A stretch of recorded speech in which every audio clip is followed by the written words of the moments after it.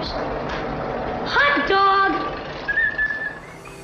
I'm Joel Volk, and welcome to Small Bizcast, where twice a month I explore the lives of small business owners to dig a bit deeper and expose strengths, weaknesses, ideas, and challenges, with blemishes and all. Robert Grossman of Black Diamond Leadership teaches business leaders how psychological safety is just good business. As you listen to this interview, as a small business person, you will find comfort in knowing that you are not alone. Hopefully, you'll learn something while finding inspiration and ideas from the people I introduce you to, like Robert. Hopefully, you'll laugh a little too. Hot dog, it's a wonderful life. Robert Grossman of Black Diamond Leadership learned to rescue fallen skiers while navigating the most challenging ski slopes in California. Later, as an entrepreneur, Robert tapped into those same skills to solve business problems while producing complex live productions. Now, as a management trainer and executive coach, those same skills are taught while Robert focuses on emotional safety to empower business growth. Robert, I've known you, 20 years. Yeah, it's a long time now. You and I have had so many great conversations, and it's about time that we do this for the podcast. So welcome. Thank you very much for being here, and I'm glad you're here. Well, I'm excited to be here, and I will publicly thank you for all the wonderful advice and support you've given me over the years as well. So thank you. Oh, thank you. That's sweet of you. When I was talking to you about being on the podcast, what we spoke about was emotional safety. And whereas I think I can define it, I really can't. The more I was thinking about how I would describe what you do, the less I was confident that I knew what it meant. So can you give us an overview of what you mean when you're talking about emotional safety, please? Sure. And the term I use is actually emotional intelligence and psychological safety. And those two all kind of blend together, which is perfect. No problem at all. So the simplest definition of emotional intelligence is recognizing that we are emotional beings. We respond to challenging events emotionally first, which also means that our amygdala could hijack us. And that's when we have a strong emotional response to challenging conversations or what I would call a key moment. So emotional intelligence is understanding that and recognizing that and learning a set of tools and skills to engage your rational brain to make sense of what is actually going on so that instead of reacting to situations, we respond. So when you say amygdala, if that's another way of putting that is your reptile responses to things, is that correct? Yeah, it's part of it's actually the part of our brain that initiates fight or flight. And so even if you're having a conversation with somebody and you perceive that the conversation, you're being attacked or maybe you are, what happens is your amygdala kicks in and begins to flood your body with chemicals like neoepinephrine and cortisol. That's why you feel your heart rate increase. And maybe you might be clenching your jaw, or you might be feeling, more heat coming up from your collar. Sometimes I feel the hairs in the back of my neck, where I still have hair, stand up when I get upset. So are you teaching people to respond, or are you teaching people to provide stimuli that mitigates that response? Well, both. So what we work with is first understanding, number one, recognizing that we have what I call key moments. And a key moment is an event, just the event. As I used to tell my clients, if you remember the old show Dragnet, and they say, just the facts, ma'am. So it's just the event without any color, any interpretation. The event occurs, and then we recognize that we have thoughts about that event, and our thoughts then cause our feelings, and our feelings then influence our behavior. And how we behave or act out really determines whether or not we are reacting to an event or we're responding to that event. So we do things like interrupting strategies. So you recognize the key moment, and simplest strategies, take a couple deep breaths, and you recognize you're having the key moment, and then you literally can choose to alter your thoughts about it. Now, at first, it takes a lot of work and reflection, but as you get better at it, now it becomes easier and easier it becomes an automatic process. You teach this to teams as well as leadership, correct? Correct. So I have a lot of questions about this, so forgive me if they sound scattered. First of all, I've been on the receiving end of people that say things in a very accusatory way. Mm-hmm. And I find it really hard to control Mm-hmm. my initial response Mm-hmm. versus I consciously say things to people in a way, at least in business. I'm sure my wife would disagree, but I constantly say things in a way, business wise, designed to soften the blow of bad news, not sound accusatory, to put things in a positive spin. If someone makes a mistake, to not make it like it's a deliberate, to kind of acknowledge in my verbiage that there's no evil intent involved. It's just this happened and we need to solve this problem. But when I'm on the receiving end of it, I'm not as thoughtful. I respond. So you can teach me to respond better when I'm on the receiving end of somebody not being as thoughtfully crafting, someone who doesn't craft the words as thoughtfully as I do.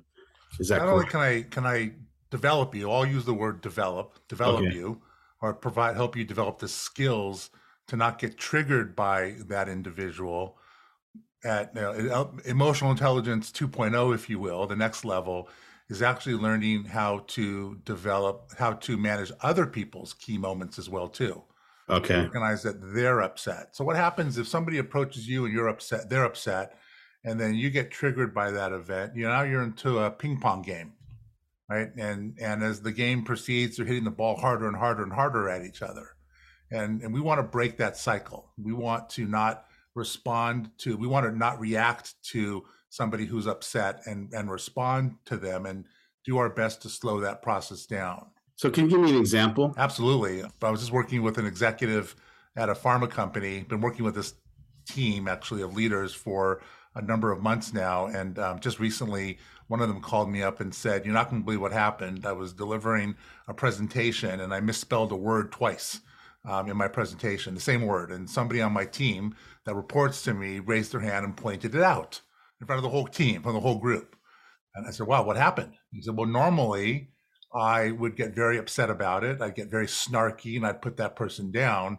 But instead, I listened. I remembered what you taught me. In fact, I kind of heard you in the back of my head. And I took a deep breath and I just acknowledged them and thanked them for helping me out."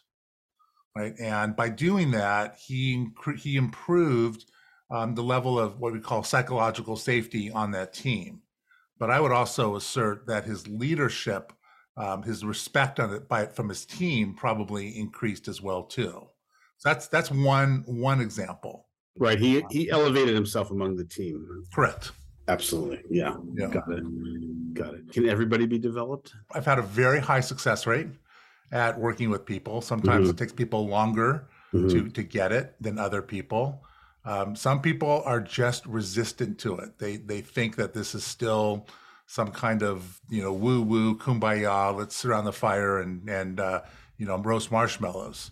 And I would assert that those people are probably going to struggle in their work.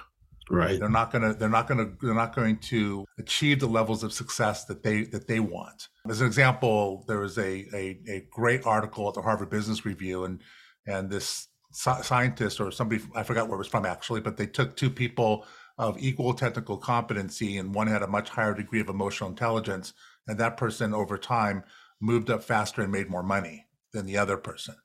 So there's a body of work out there right now that really points to companies really want their leaders developed in emotional intelligence, and they will become more successful leaders if they do that. How did you get started with this? What was the impetus? Well, going back to about 2008, I was winding down the production company, and the last few projects that I worked on with Deloitte, one of my big clients back then, were all leadership conferences. And one day it was at the Bellagio Hotel, and we were producing a leadership conference, and I had this all of a sudden epiphany that it was time for me to move from the back of the room to be on stage, and from behind the camera to the front of the camera. And I decided that I was going to not write my own content, but I was going to find a company where I could license their content and get trained and developed and certified by them. And I found an amazing company out of Texas that had a wonderful leadership program. But one of the 8 programs was called Self-Mastery. And for the first 5 or 6 years, I never opened up that binder, right? I thought I wanted to do the leadership work. And then I started learning more about emotional intelligence and recognized that the self-mastery module was really the starting point for developing leaders and teams. Without having a well-developed, without having your emotional intelligence developed well, it's very challenging to engage in powerful interpersonal conversations, especially when there's some conflict. And if you don't have that, then you really can't have trust. And without trust, a team cannot achieve high performance. So over the past 4 or 5 years, and especially since COVID, I mean, COVID was a real silver lining for emotional intelligence training. Companies recognize the need because with emotional intelligence also comes the space, if you will, to also be very empathetic towards people. Right. Empathy is now everybody wants their leaders to be empathetic. Well, imagine if you're charged, if your amygdala is hijacking you, it's virtually impossible to, number one, communicate effectively, and number two, to have empathy. So over the past 5 years, it's what I lead with every time. It's the first thing that I do with a company. I also imagine that there's a direct translation to employee retention and a company that practices psychological safety and emotional intelligence development. 100%. People, you might remember back around the dot-com boom period, everybody thought that it was foosball and ping pong tables, right, and your dog to work day, and all right. that was great. Right. But today, the millennials, the newer generations, they don't really care about that as much. They like it, but they want to work with leaders that will coach them and develop them. Right. They don't want leaders that are going to yell at them or lose their temper. Right. They want predictability. I'll give you an example. A number of years ago, I was referred by a CPA to work with a client of his that had about a 60% turnover rate. And I read the reviews on Glassdoor, and there were things in there written like a new employee started this morning and by 10 a.m. they left crying.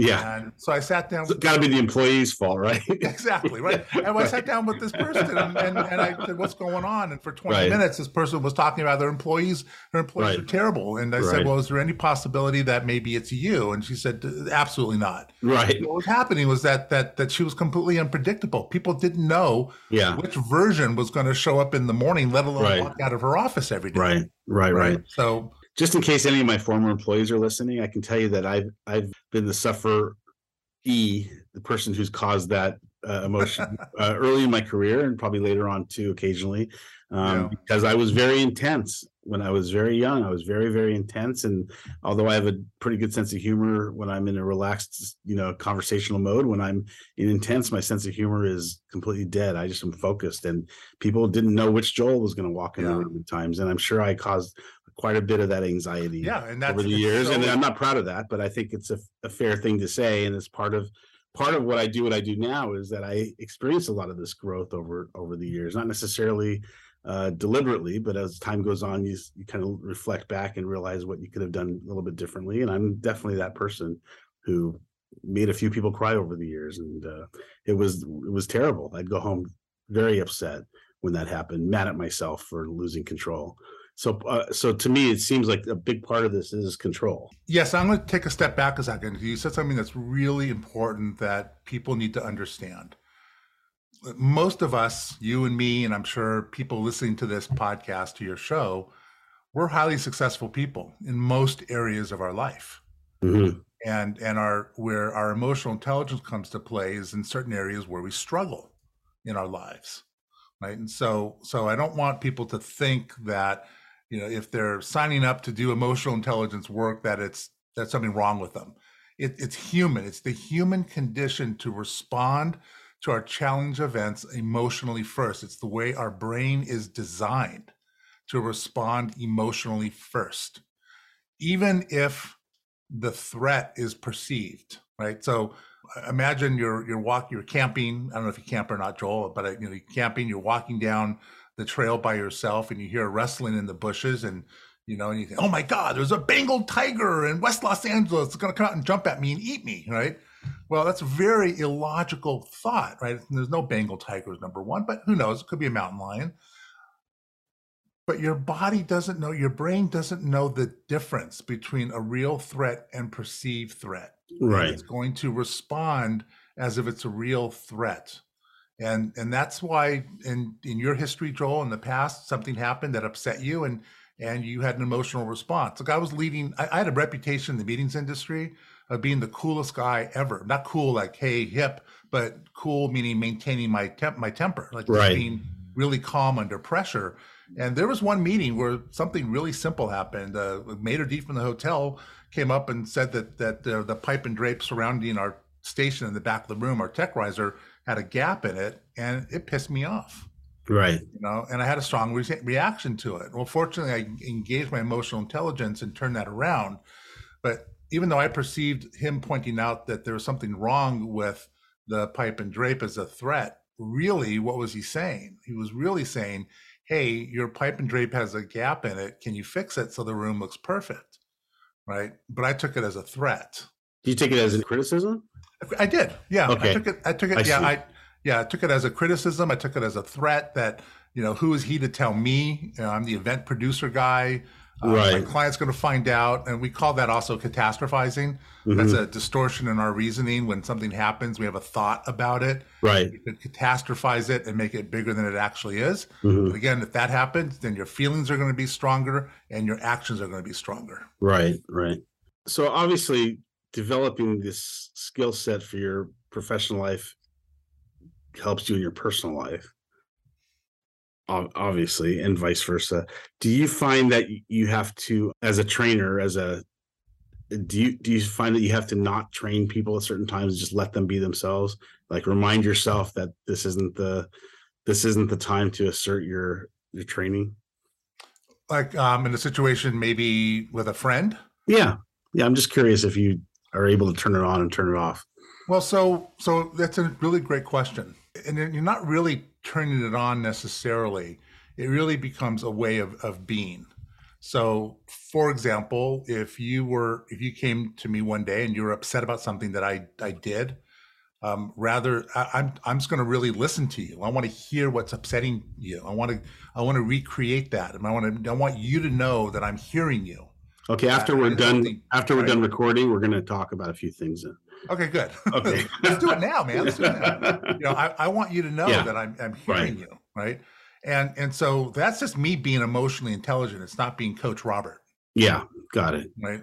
It's just me. It's become who I am now. Mhm. I'm not always this way. Things still do trigger me. I mean, I was on the phone with my cell phone company and I had to really engage my emotional intelligence. Right. Like this does, I mean, for companies, this is a double benefit for people because my relationships are so much stronger and better now than they were before. So this begs the question, can someone who speaks the language of emotional intelligence engage properly with someone who doesn't? In other words, I imagine that if you have a whole team of people and you're all knowing that you're being trained in or developed, in emotional intelligence, that you're all, actively trying to develop that skill while you're solving an issue around the company. Now you have to deal with your, cellular provider, and the guy on the other end of the phone, he doesn't know what intelligence, he doesn't even care. Who cares? Right. And you're trying to use your new communication skill set, and he's unaware of it. Right. Are you able to succeed that way? Yes, but in a different way. Let me explain. So one of the key benefits or one of the key goals of developing your emotional intelligence is that you're able to stay on your A game, that you don't get triggered by other people. So even when you're on the phone, let's say with your cellular guy and the other guy is, not being nice and not being cooperative, you really have two choices. One, you can engage in that game, or you can maintain your equilibrium and do your best to have an engagement conversation with this person about helping you, and without you losing your cool. Because if you lose your cool, I mean, what happens physiologically? Your blood pressure goes up, your pulse rate goes up, and really once that amygdala hijacks your body, it could take 20 minutes, 40 minutes for those chemicals to dissipate, so you can go back and be effective again. I have actually a quick story to share about that, if I may. Oh, good. Great. So I was doing some work with the leadership team about 5 years ago in San Diego. It was a two-day retreat, and we came to the chapter on emotional intelligence, and one guy stood up and said, I'm good. I got this. This is my expertise. I never lose my temper. I'm going to step out for a couple hours. And I said, fantastic, but tell me, how do you know that you're so developed in your emotional intelligence? He goes, well, I got a story to share with you. And to paraphrase it, this company did big demos on site, and they bring a lot of computers with them, and the team is supposed to know to plug their computers into different circuits. He shared that he walked in to make sure everything was done properly. He noticed they plugged everything into the same circuit. And he said, and calmly, he was really overemphasized, and calmly, I told him to shut down the computers and unplug it and find different circuits. And I said, that's great. What happened next? He goes, what do you mean? I go, what did you do next? He said, well, I went back to my office. And I said, okay, well, how was the rest of your day? And he said, but what do you mean? How was the rest of my day? Were you productive? What was going on? And he said, no, I wasn't productive at all. I was stewing all afternoon about why they didn't know what to do. Right. So I said, oh, okay, so what you did is you controlled your emotions. You didn't emote, but inside you were taken way off your A game. Right. Way off your A game. Right. And you did good on part one, but part two, you didn't do so well. And you wasted a lot of time and energy stewing over what they should have done. And he sat down, right, and participated in the program. Got it. So we can't control other people. That's number one. So we can only control our own responses, right? Yeah. Right. Yeah. So all we can manage is how we respond to situations. Sure. We're going to take a short break and be right back. Small BizCast is proud to support Fit for the Cause. Fit for the Cause is the leading organization in fitness for low-income and special needs communities. Founded in response to the national health crises, Fit for the Cause has used licensed and COVID-conscious trainers to keep their members active, even during the pandemic. Offering physical training, nutrition, and a variety of classes, members benefit from the same resources given to Special Olympic athletes. So stay active now by going to www.fitforthecause.org. That's fit, the numeral 4, thecause.org. Welcome to our new sponsor, Jorgensen HR. Jorgensen HR believes that an employer's workforce is the single key to customer satisfaction, reputation growth, profitability, and the ultimate success of the company. Jorgensen HR works to ensure that employers are in compliance with federal, state, and local HR laws and helps assist them with almost everything else HR. Driven by passion and guided by expertise, Jorgensen HR. Please remember to mention Small BizCast when you call 661-600-2070 or visit them online at jorgensenhr.com. If you know of anyone who feels lonely on their way to the top, I can help. Hot Dog Business Growth is for companies of all sizes. For people new to business, we offer the Pay It Forward Roundtable, a monthly half-day panel discussion with your peers, coupled with one-to-one private counseling with me. This is super affordable and the best OJT you'll ever get as you learn to grow your business. For the more seasoned, Hot Dog Business Growth offers counseling for leadership and teams. We offer sales strategies and team synergy, as well as customer service assessments and training. Our decades of business experience is on tap for you and your team. Schedule your no-obligation conversation at hotdogbizgrowth.com. We are back with Robert Grossman of Black Diamond Leadership. Do you do an evaluation of your clients? Well, it's usually just a conversation. I don't really do an assessment with this. Mm-hmm. I ask them questions like, do you ever get triggered? Does something happen and you get upset at other people and kind of lose your stuff? Where are you struggling in these areas? What kind of feedback are you getting from other people? And then from there we can move forward. I see. And how long is a typical engagement for you? It depends. So there's two ways we work with companies. One is we have courses that we teach, and the courses are probably about 6 months to go through the whole program. Although people do start seeing immediate results. In coaching, it can be anywhere from 3 months to a longer period of time. One truism about doing this type of work is like the proverbial onion. As you peel back one layer, you find more layers. Sure. And as you get deeper into this work, you begin to identify some core beliefs that you have that influence the way that you experience these key moments. So in other words, if early on in your life, if you had issues trusting people, chances are you're going to have key moments revolving around trust issues. And so we're not going to try to solve those problems. That would be considered therapy. Right. We don't do therapy.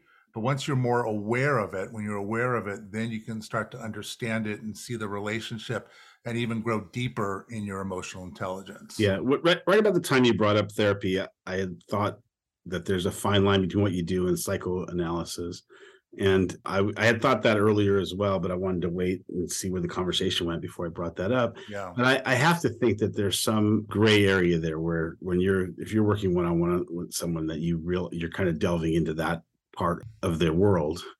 I had an engagement a couple of years ago with somebody who was one of the too valuable to let go, but too disruptive to keep. Right. And after a month of working with this person, I paused our engagement. Mm-hmm. I said, I can't tell you what to do. It would be my recommendation to consult a therapist. Right. And they did, and the therapist recommended they consult a psychiatrist, and they were put on some medication to support them. Mm-hmm. And then 2 months later, we resumed our work, and boom, things moved really, really quickly. Robert, do you ever get brought into situations where you have two partners, for instance, that don't get along, and they have a common mission and common, they're vested in the business. Neither one of them can leave, but they're both so toxic to each other that they can't succeed. So what happens? How do you work in that space? Well, I come out of the gate very, very blunt and say, do you guys want to work together? Right. What happens if the answer is, I want to work in the company. I love the company, I love the product, love our customers, but that guy's a dick. What do you do? Then I ask them, well, what's your commitment level to shift your relationship with this person? And right. if it's just like going back to that story with that CEO I mentioned with the high turnover rate, in the end, I declined her as a client. Right. She would assume no responsibility. So in the same situation, I would say, if you were the partner, Joel, I'd say, so Joel, what do you think your part is in this as well? Right. One partner wants to succeed the relationship. The other one is, throws the towel, says, screw it. I'm not investing. I've already done it, Robert. I've given all I can give. I have nothing else to give. Then you just work on the other guy and help him or her stay. I can do that, or I might even be so bold as to say, well, maybe you need some other level of support than I can provide. Right. So you, at some point, if you feel like you can't be effective, you're gonna. Absolutely. Yeah. Absolutely. Right. That's what.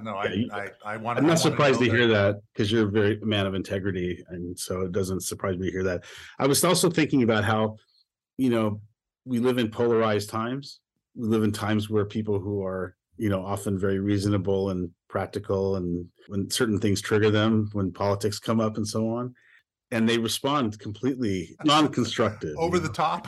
Yeah. I mean, I know there are a lot that happens all the time, and I hear of it all the time, and I've curtailed my own commentary as a result. I assume that because of the times we're living in, that's something that this comes up more often than normal. Rarely do my conversations get into the political side or responding to politics, although the connection to emotional intelligence is so strong there. So if I were to say something that insulted your political points of view or your core beliefs about the world, chances are you're going to have a strong response. You'll say something back to me, and I'm going to have a strong response. Before you know it, we're not friends anymore. Right. And so we're not listening to each other. We're not saying, "Oh, Joel, that's an interesting point of view." Yeah. Right. And so if you're committed to living a life of emotional intelligence, and you responded very aggressively back to me, I would hope that I would have the skills now that my EI is developed to the point where I would say something like, "Hey, Joel, this is really upsetting to you. What's going on?" Have a conversation. Right. Now, I used to get very upset about certain things going on politically, probably about a year ago, and I started looking at that and where we are as a society and how polarized we are right now as a society. And it's been an area of testing ground for me where now I'm able to really have conversations with people who disagree with me or think differently than I do. Right. And they're productive conversations. But again, if your point of view, if your point of view, core beliefs are being challenged, it would the chances of it triggering a strong response are Right. high. Right. And then Right. the other thing that we have to understand too is that, and this goes right into the training, we do find what we look for. Explain that. I don't know what that means. Well, so for example, if let's take it back to the company world, corporate world. Yeah. If you believe all companies are heartless people, Yeah. you're going to find it in companies. Right. If you believe companies aren't, Right. then you're going to find that too. You're going to see both, but you're Mhm. not. But you're going to respond more from, this is a decent place. Yeah. Here's another aspect of this that's so important. So Joel, I don't even know. Do you ski, Joel? I forgot. I don't know if you ski. I used to ski a lot. Okay. I haven't skied in recent years. Okay. So were you an intermediate? Were you an advanced skier? I was competent. I could pretty much ski safely down anything. Maybe not as fast as you, but I can get down the Black Diamond slopes without killing myself. So Okay, good. So I never let's just say- broke anything serious. Good for you. Or anybody you else. never been in one of my sleds when I was on ski patrol. No, never. So let's just say that you and I are on the top of a mountain. We're Yeah. in Mammoth, and it's a really steep, narrow mountain. It's gorgeous. I'm inspired. I think it's beautiful, and you don't feel that way. You have a Right. little bit of fear of heights. You don't Right. like well, it's the same exact situation, but you and I are seeing it differently. Right. And those are those filters, those points of view that we all engage in. I think that's a great example, because I can tell you that when I would go down the most challenging slopes is when I would be most deliberate about my form and my technique. Yeah, right. Yeah. When I was going down the easy slopes, I was just a free bird and I was just zip, zip, zip, zip down the hill. But if I was Yeah. on something, some big moguls or deep powder or something that I wasn't that confident in, I became very methodical and deliberate in how I navigated it.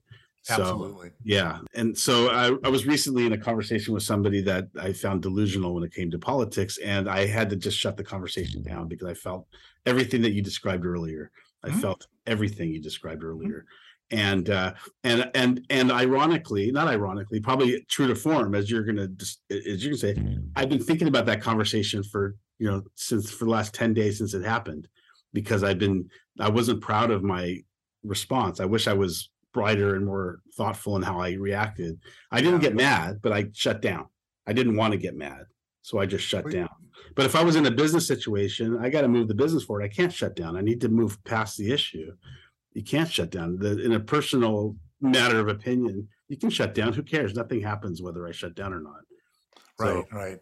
It's funny you bring that up, because I was at the dog park recently, and some people next to me were having a conversation about something in the news politically, and I felt myself wanting to respond. I wanted to engage. Right. It wasn't even your conversation. It wasn't even my conversation, but I wanted to engage. He's human, everybody. Robert's And I human. knew in that moment I was having a key moment. Yeah. Right. Right. Right. And so I made a conscious choice just not to engage, Right. not to disengage, just not to engage. Right. It doesn't always work in the business environment. No, you can't. And sometimes, You can't. we always have to. But the goal is that so often in the business world, when something happens that's upsetting, we react to the situation. We react automatically. And So a lot of when we do that, we're Mhm. going down what I call down the pathway of survival. right. And in that pathway of survival, we're blaming other people. You may see yourself as a victim of what's going on. You're blaming people. You're assuming no responsibility, and it tends to tee up more key moments. Right. The other way we talk about is down the pathway of self-mastery, where we evaluate what's going on. We pump the brakes or hit the pause button and take a couple deep breaths or use some kind of interrupting strategy and literally choose. We call it the moment of choice. Mhm. Choose a different response in the moment. Right. I spent a lot of my professional time teaching customer service skills, and I can tell you that where this comes most into play is when you have the unreasonable customer. Like their perception of Mhm. something that went afoul is probably not wrong in terms of what exactly happened, but their energy towards the level of importance is completely askew, and they can become very accusatory and make the recipient, that usually it's a low level employee, feel guilty. I always say I never argue about the price of parking with the guy that works in a booth. because I want the What guy, can they do? he works in a booth. He has no authority, you know. You're going to argue about the price of parking. You got to go to someone that can make a decision. But sometimes that's the guy that gets all the bad energy from someone who's, Absolutely. you know, Yeah, sometimes the brunt of it. sometimes customers can be bullies. They know you have no authority and they could use that to vent. And so I teach those customer service skills. And so often especially when the customer's right but wrong in how they approach it, they lack the skill to diffuse, to get people constructive. And sometimes it's just as simple as saying, I understand and I'm really sorry. Let's see what we can do about it. Sometimes it's as simple as just making the customer feel heard. But because some of these people who are not well trained, sometimes they're not natural apologizers either, by the way. Sometimes people are being forced to apologize for other people on their team, and so they feel like, I'm not apologizing because I didn't do the problem, and they don't understand that they're speaking on behalf of the company and they need to take company-wide responsibility, and that means you have to say, I'm really sorry. I apologize. And sometimes very simple. And so seems like simple skills to teach. However, they're usually the people that hear the least amount of time, that haven't had the benefit of better examples and good training. That's why I asked earlier about evaluations. Can you assess people's natural ability to exercise emotional intelligence when you're hiring them so you can mitigate a problem? Well, there actually is. There are some assessment. There are a couple really good assessments out there that will help you understand what their level of emotional intelligence is currently, and it would be good to use that in a hiring situation. There's another assessment that I'm aware of that I've used to use in a hiring situation, which may not tell you what their emotional intelligence is, but it will help you understand how likely they are to be successful in a customer-facing role. Right. And it's interesting that the role of emotional intelligence in the sales process or customer service process, both of them, is so vital, right? Because you may not be successful at converting an angry customer into a happy customer, but the chances of you making that happen are much higher if the representative is emotionally intelligent and not being triggered by the other person than getting triggered. Right. I think there's also something to be said of exercising emotional intelligence or just basically good customer service skills in front of other employees, like other team members that you're teams with, because especially if you're feeling threatened or accused and having blamed, you may want to standing up for yourself with other people next to you. You're emboldened versus exercising good customer service skills in front of them. You might find a mistake happen just because they're with their team members. They feel emboldened, almost like a gang feels emboldened because they're with each other. And so it's so important that the whole team be on the same page. And I think it's also important that team members become empowered to solve problems rather than to fight, to argue back and solve problems outside the lanes of what's normal, just to make a customer happy. Yeah. So, I could not agree with you more. Yeah. Recently, my older daughter is overseas and she's having a problem with her credit card. And so I did a 3-way call to this bank. I'll leave the bank unnamed.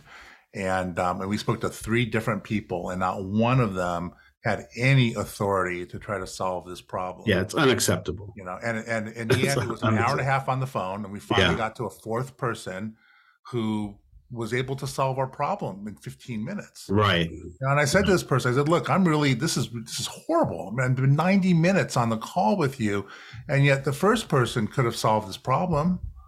Was the solution obvious? Yeah, it was very obvious. So to speak to 3 people that can't make a decision, even the obvious one, is ridiculous. Yeah. But what made it worse, though, is that the first representative actually said, I know what I need to do, but I'm not authorized to do it. Right. And then now I need you to, it's funny, he said, I need you to speak to somebody in the company, but I can't tell you who it is. And I said, okay. Please speak to your supervisor.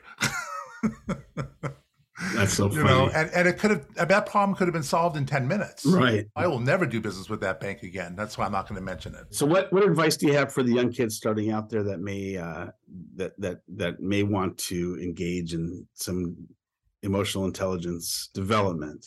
Well, number one, I'm going to answer the question this way. I think this coursework should be required for all high school students. Yeah.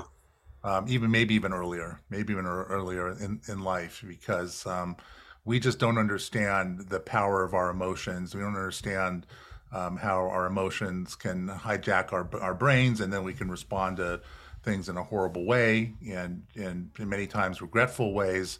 So if there's people out there that are looking to learn more about it, I'm going to do a shameless plug. Okay, yeah, please, of course. Okay, so on my YouTube channel, Black Diamond Leadership YouTube channel, or on my website, blackdiamondleadership.com, I have webinars that I've recorded that you can watch, and you'll start to understand this process, and you'll glean ideas, or you'll glean some knowledge about managing your own emotions. But there's other resources as well. There's some great books out there. Daniel Goleman is an author who actually kind of coined the term emotional intelligence. He just came out with a revised book, and that's a great place to start as well. And this work will not only enable you to be most likely, or give you let me rephrase that. This work will provide the opportunity to be far more successful in life, both at work and in your personal lives than not. I can honestly say that since I've been doing this work starting about 10 years ago, without a doubt, I am a happier person. I look back at some mistakes that I've made in my life, and I probably wouldn't have made those mistakes if I had the training that I have now in emotional intelligence. And the last thing I want to say is, people say, God, Robert, it sounds so hard. You got to go through all these different steps. And the truth is, now I don't think about the steps anymore. Mm-hmm. No. It becomes second nature for you. It becomes second nature. And I share this during my workshops, because people say, well, Robert, you've been doing this. You're so good, blah, blah, blah, blah. And I said, you know what? Listen, who goes to the gym? And people raise their hand. I said, okay. Who works out all the time? People raise their hand. So look, I haven't been to the gym for a while. And if I go to the gym and I try to do your workout routine, I'm going to kill myself. Right? But if I go to the gym every single day, or every couple times a week, and I work out, I'll begin to catch up to you. It's no different. I've just been working out longer than you have learning these skills. And it really does become second nature. Now, there are times when I get triggered by something, and there's a new opportunity for me to learn more about myself. And that's the pathway of self-mastery, learning more about how you respond to certain situations. Duly noted. Thank you very much. Not surprised that I learned a lot from you today. I always do. Thank you, Robert. Likewise. Thank you. Robert, thanks so much. You always make me think. You always make me realize I have lots to learn. And there's certainly a lot of language skills to improve when it comes to communicating with our teams and with the people we work with. Robert can be reached at blackdiamondleadership.com. That's his website. You'll find his contact information there and all kinds of helpful resources. Listeners, hey, please remember to review our podcast wherever you listen. I appreciate your help passing the word on Facebook, LinkedIn, and other social media outlets. Please check out smallbizcast.com for earlier episodes and for coming attractions and other resources. Hot dog, it's a wonderful life.